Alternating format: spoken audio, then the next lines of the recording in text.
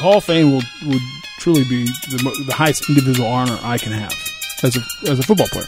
Welcome to a celebration of Jacksonville Jaguars left tackle Tony Boselli's induction in the National Football League Hall of Fame. What makes it even more special for me is I want to represent this organization and this fan base because I know it's important to them as well. For them to care that much means a ton to me. Join Jaguars.com senior writer John Hosier as he sits down with the people who know Tony, both professionally and personally. Former Jaguars right tackle Leon Searcy. Leon, first of all, I appreciate you doing this. Thanks for having me, Johnny O. And I was fortunate enough to cover every game you guys played together, to be there throughout it. And I think Jaguars fans automatically associate Big Leon and Big Bo on the two sides of the line, and people who were there during that era. But I'm curious if you two, speaking for yourself, feel the same way. Is there that connection that fans feel between you guys? Well, there was a connection. Initially, there was a competition. You got to remember, when I came in here, I was one of the top-notch free agents that the Jaguars signed, and essentially, I came here wanting to be the man because when I was in Pittsburgh, my thunder was stolen from. You had the Demonis, the John Jacksons, the Duval Loves, or whatever. So I was looking to come to Jacksonville and kind of, entrench myself in being the man, the offensive line guy here in Jacksonville. And I got this I got this puppy that just got drafted. We'll call him the firstborn. Tony Boselli just putting in work. And I can totally admit it now, as I've gotten older. The first half of the season, he was playing better than me. He was right flat out playing better than me. I was struggling. I wasn't all in mentally for whatever reason. I'm not going to make any excuses for, but I didn't play well the first half of the season.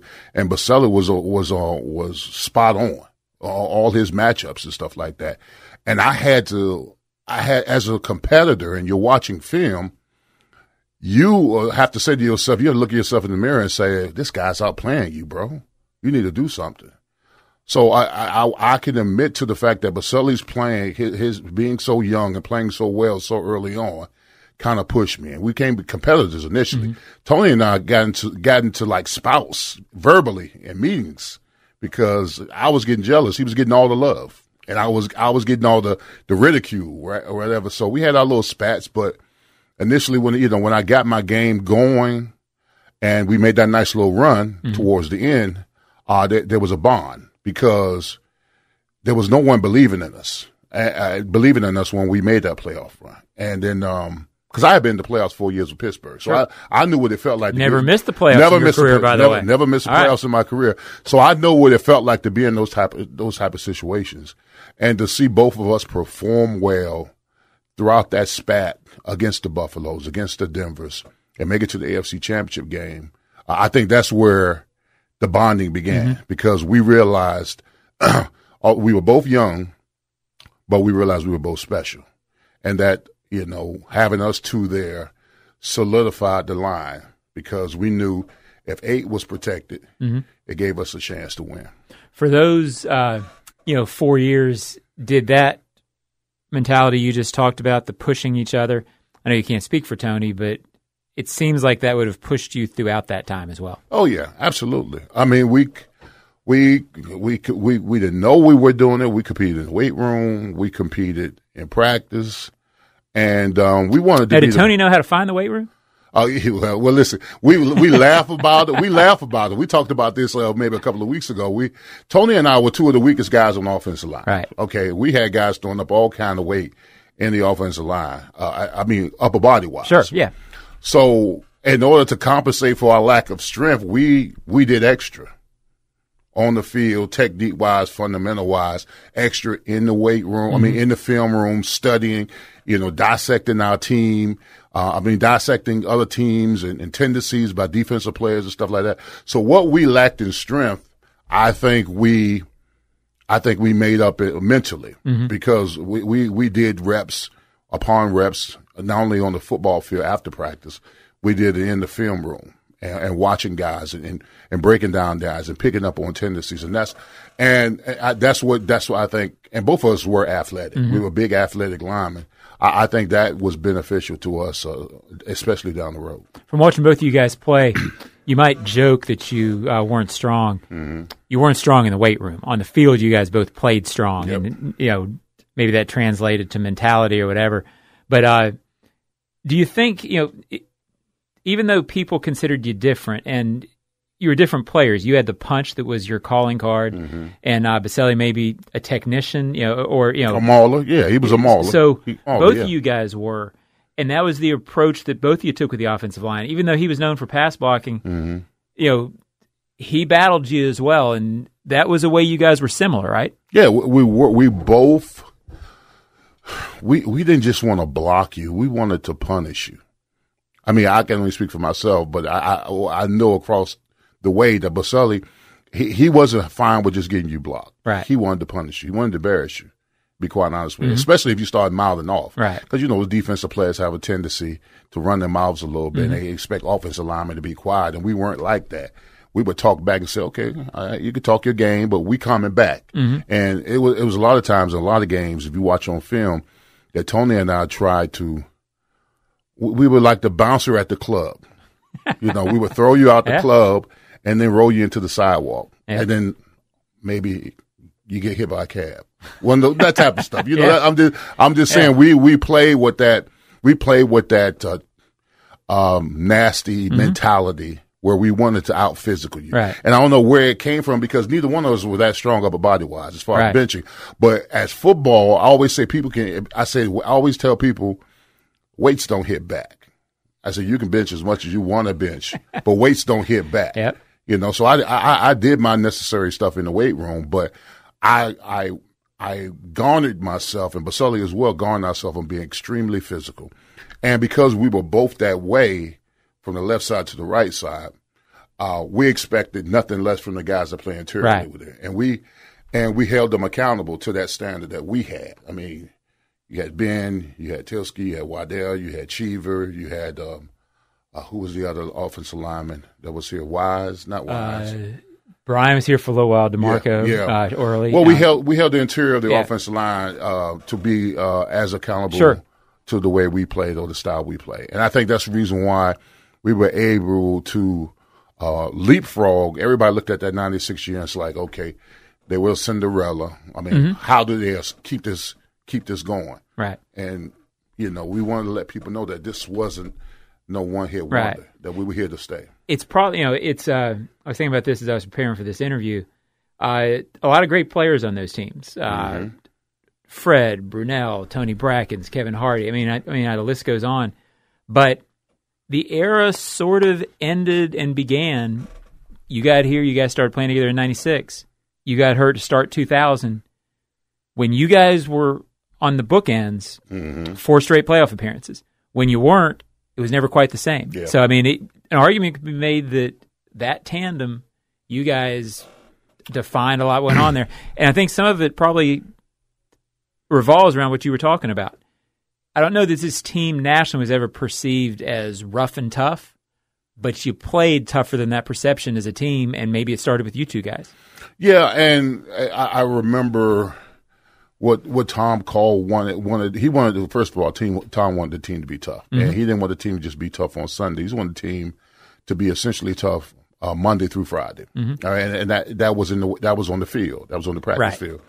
And Tom would always talk about – that's why he practiced you 3 times a day in training camp. Exactly. So Tom would always talk about the Steelers. The Steelers were the model of toughness in Tom Coughlin's eye. And I played for him, and I knew that in order for us to establish ourselves within the division, within the respect, is that you had to out-tough the Steelers.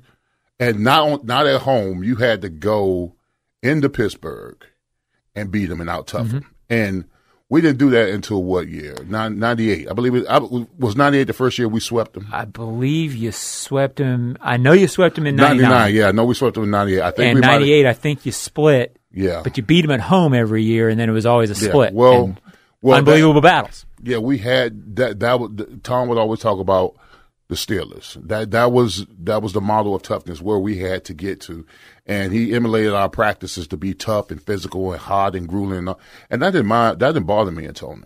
Oh, you're from Orlando. Yeah, it's easy for you. Yeah, we didn't worry about the practicing and going after people because we understood to model our game the way effectively that we wanted to play. We had to implement that toughness in practice. I'm fascinated by the relationship, but you played the position, so you understand what it takes to be great. So specifically to Tony, tell people who don't know football as well as you why he's a Hall of Famer. Well, Tony's a Hall of Famer because his mindset was either I be great or nothing. Okay. And Tony not only was great in games, I mean, he demanded the kind of respect from you in the locker room, in the film room. I always said that it's not. I always say this: it's how you do the little things is how you do everything. And what separates the good players from the great players is the attention to detail. And that's what Tony was about. He was about perfection each and every day. All right, and I was a good player, I wasn't a great player. And I can pinpoint to the guys who I played with that were great because they did the extra. Gotcha. They did the extra whatever on the film, in the meeting rooms, in the film rooms. And he wanted to be great. And he was willing to sacrifice whatever he needed to do or be to be great.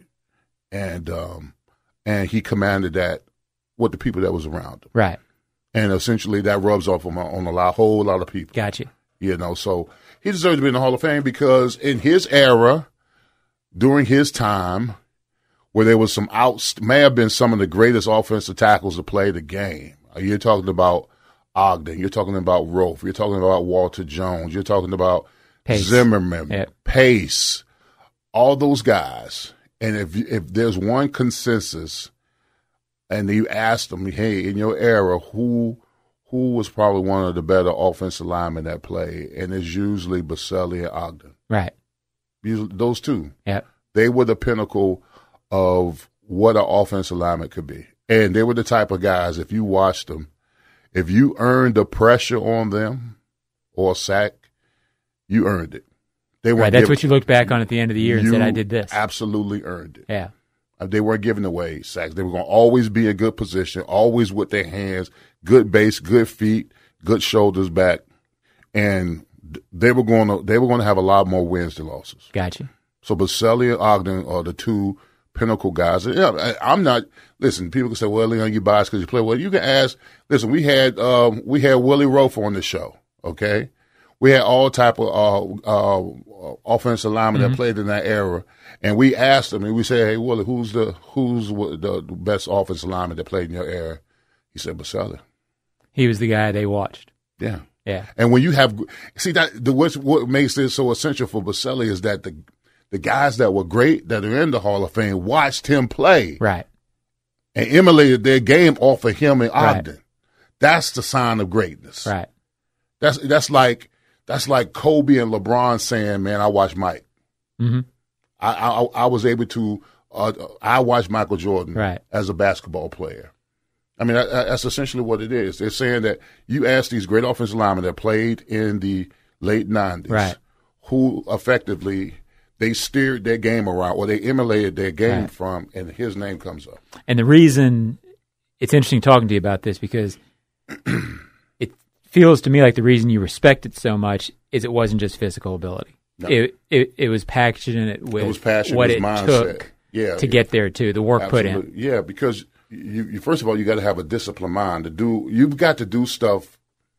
You've got to do stuff when nobody else is watching. Right. I mean, we all get celebrated on Sunday, mm-hmm. but people don't realize in effect, what we do throughout the week that makes us great.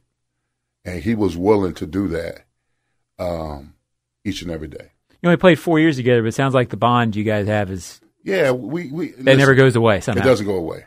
It doesn't go away. I mean, we talk, we laugh about stuff. We was in Vegas the other day. We were just laughing about this situations in the locker room. I remember the time we was in Buffalo and we had to play Buffalo in the playoff game, and we was at this wing place, right? And we're all sitting there as an offensive line about to eat some wings and stuff like that. And we was like, we were trying to decipher on how we was going to block Bruce Smith and all this other kind of stuff. And I remember Dave Waddell said, "Man, let's screw that, man. Let's just go punch him in the mouth." Yeah. That's you're right. Yeah, multiple guys have told me over the years we're overthinking this right now. We're really overthinking this, and we're going to get our butts beat. Yeah. He said, "Man, screw that, all that." He said, "Listen, let's just go out there and punch him in the mouth." And that changed our mindset. Mm-hmm. We went from worrying about how we're going to stop this stunt, to look at the defense, we'll have to do this, that, to like, man, you know what? Let's just go out there and fist fight with him and see who comes out on top. Yeah, Tony told me before, he goes, "That was great that had to be said, but I was the one who had to go out and block Bruce." Exactly. That's true. That is true. Hey, that is the straw he pulled, yes. Something you said to me right when Tony got elected in January, or I'm sorry, February, was that there really is a pride among you guys who played together with him and yourself of seeing him go in. That matters to the guys who played that. It does. I remember when I initially on social media when he went in, I said Jacksonville, we in Canton. I believe Boselli, all his teammates that he played with. I mean, although we'll never wear the jacket, sure. we feel as that. It's almost like this. It's almost like someone that you've been around goes off and gets married. Mm-hmm. You know, sure. You know, we're going to celebrate him. You know, because he was one of us, and now he's being enshrined. So, I mean, yeah, it's a good feeling. It's a great feeling. I mean, I felt the same way when DeMonte Dawson went in, or when Rod Woodson went in. You know, I played with those guys. I have more of a fond relationship, or more of a fondness towards these, more of appreciation for these guys now that I'm older than I did when I played with them. And I look back and I say to myself, man, you were in some freaking amazing in locker rooms. I mean, you're in the locker rooms with all this greatness. I mean, you're in the locker rooms with Woodson and Lake and Kirkland and then DeMonte Dawson. Then you come to Jacksonville, you're in the locker rooms with Jimmy and Keenan and Tony and Fred. I mean, and you don't have an appreciation for it until you look back and see it, you know. Because, you know, when you're in the locker room, you know, they're just your teammates. And maybe you're not in awe of them, but then when you look back, you say, wow, I freaking played with those guys. You know, it's pretty cool. And now to know that one of our guys here in Jacksonville is going into the Hall of Fame, man, it's just special to me. Unbelievable era. I was fortunate enough to cover it and get to know you guys. I know fans talk to me about it all the time, and I can't thank you enough for being willing to share some of that with us. And I think fans this summer, and I think you will too. I think the moment in closing, I'll just ask you, the moment that he goes in, I've got to think it's going to be an emotional moment. Yeah, it will be. It will be. I ain't gonna cry or nothing. I mean, I'm gonna be happy for. Absolutely gonna be happy for him. You know, for him and his family. I'm be extremely happy for him because, I mean, that's forever. And to know that the guy that played across from me, you know, I call him my bookend brother, you know, that played across from me, and, you know, we sweat together, we bled together, we played together. You know, going in the Hall of Fame, that's special. Searcy and Boselli will be linked forever among Jaguars fans and together. Leon, I can't thank you enough for doing this. We'll see you soon. Appreciate you.